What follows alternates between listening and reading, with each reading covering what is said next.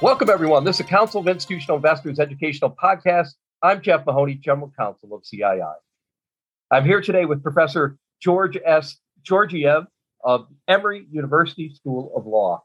Professor Georgiev is the author of a recent post to the Oxford Business Law blog entitled "The SEC's New Proposal on Climate Disclosure, Critiquing the Critics." Welcome back, Professor. Thanks for speaking with us today. Thanks so much for having me, Jeff. Professor, your recent paper addresses some of the criticisms that the Securities and Exchange Commission has received in response to its March 2022 proposal to mandate climate risk disclosure. One criticism that some have raised is that the proposal mandates disclosures that are not universally material and therefore are beyond the scope of the SEC's rulemaking authority. Professor, can you explain to our listeners this concept of universally material, and why do you believe it's a red herring when used by critics of the proposal?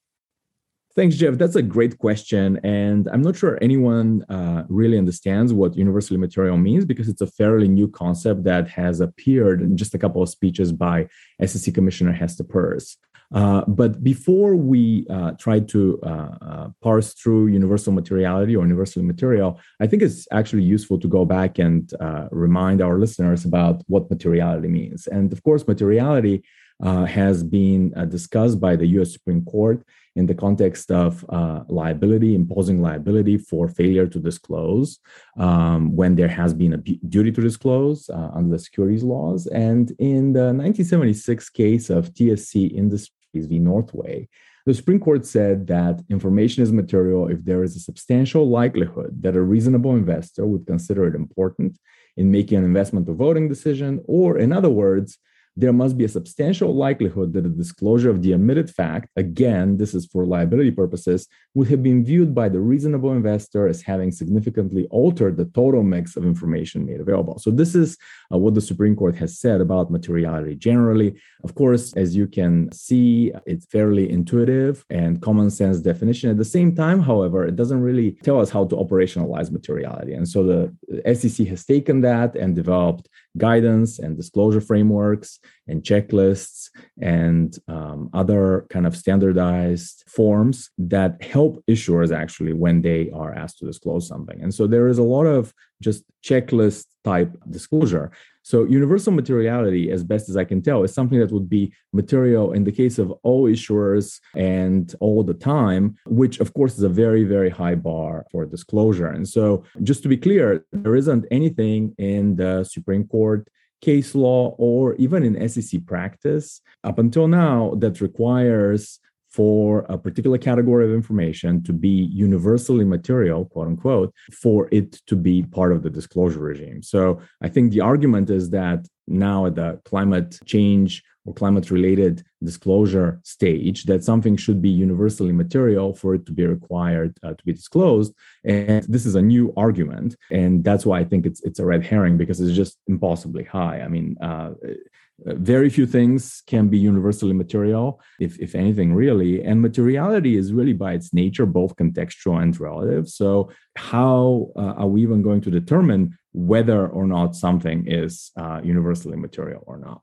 And again, trying to unpack this concept, we actually do have some insight into Commissioner Peirce's thinking about this, because in her fairly lengthy speech, she actually points out in a footnote that even long settled SEC rules on, for example, executive compensation, related party transactions, environmental litigation, and so on, are, in her view, not universally material. So they wouldn't meet the high standard that she has proposed for new disclosure.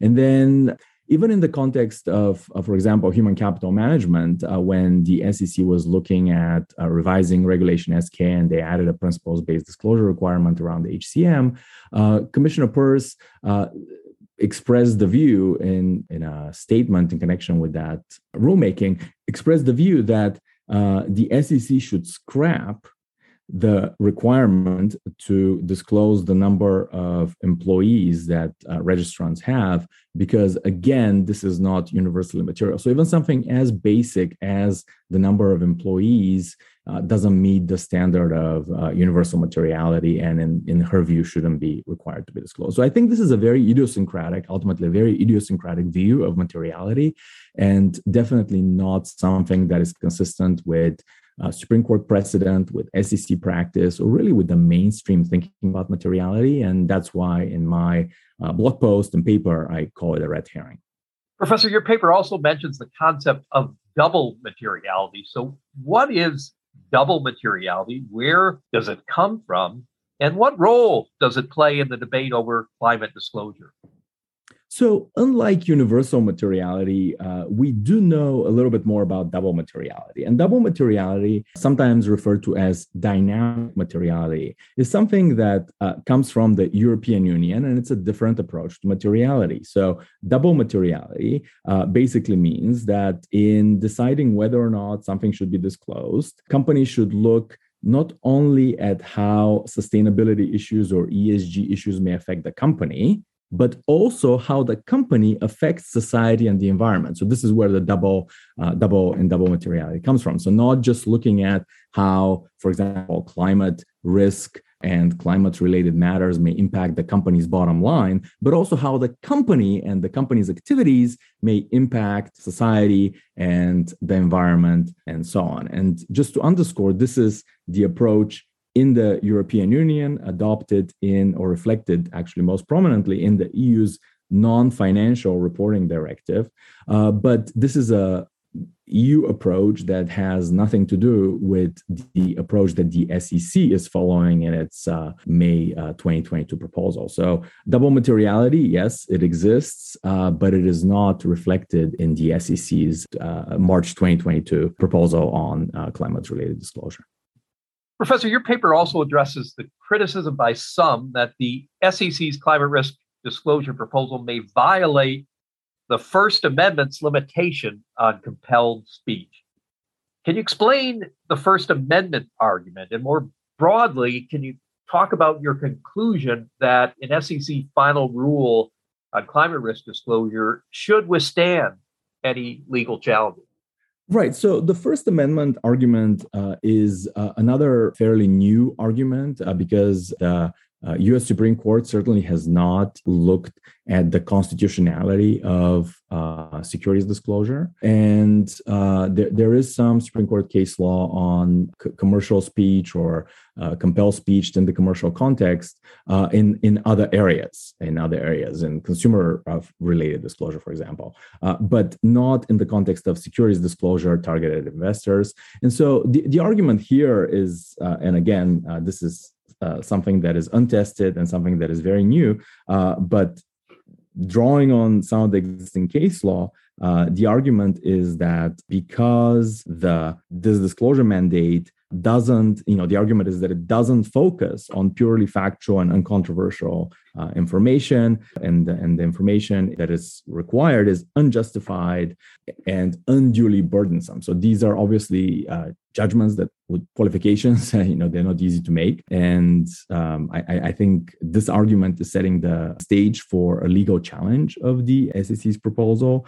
My view is that this challenge should not succeed, and it will not succeed because the SEC basically is doing what it has always been doing, which is look at the information that a reasonable investor would need in order to make an investment decision or voting decision, and then coming up with a rule or a framework that would enable registrants, issuers to disclose that information in a way that is decision useful, that is useful for the reasonable investor. So there isn't anything here that is controversial. The information is indeed purely factual. And actually, when you think about it, the framework that the SEC is proposing is less burdensome to registrants than what they are required to do today, because they are required to respond to a lot of surveys from various rating agencies and various other organizations in the ESG space that seek to elicit this information.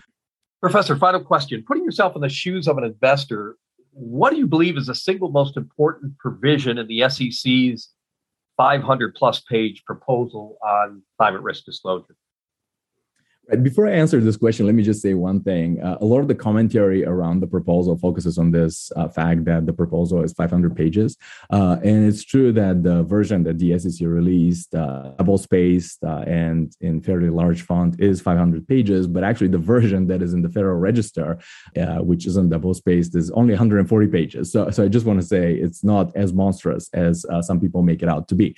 And of course, a lot of the content of the proposal is just pro forma analysis or things that are just required by statute to be there. So it makes for easier reading than than one might expect when they hear 500 pages. And actually, I would encourage people to read the proposal because it is much more reasonable than it is being made out to be. So, but setting that aside, what is the most important provision? I think less so than one single provision, I think, is the approach. And the approach is actually an approach that is consistent with what the SEC has always done. And it is also something that will be a benefit to issuers and their advisors, because right now we do have a lot of different ways to present this information. A lot of different parties are interested in this information. They're asking for this information. I think I listened to an interview recently where a CFO or a corporate finance office of a company reported that they are being asked to fill out around 100 surveys every year around various different ESG metrics and ESG information. And that's just very burdensome and very time consuming. And of course, this is just the issuer end. When you think about the investor end, they will receive the information, but it would not be comparable. There'll be different sources of information. So the fact that the SEC is doing the work now to come up with a consistent, comparable disclosure framework around climate-related risk is very important. And the bigger question behind all of this is, of course, is climate-related risk and climate-related information material or important to investors? And I think there isn't an easy way to like an automatic way to answer this because materiality is not self-executing, but we can look at what actual mainstream investors are asking for and what mainstream investors are doing in making their investment decisions.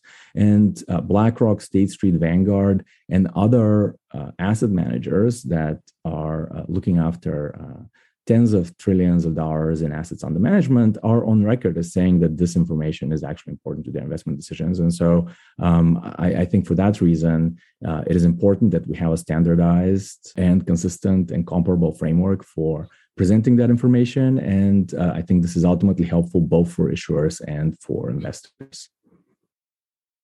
That concludes our podcast episode. On behalf of the Council of Institutional Investors, I want to thank Professor George S. Georgiev of Emory University School of Law.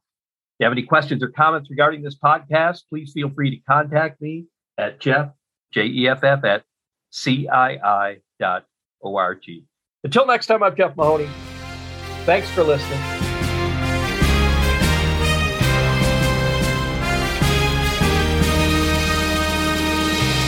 Thank you for listening to this episode of The Voice of Corporate Governance, brought to you by the Council of Institutional Investors.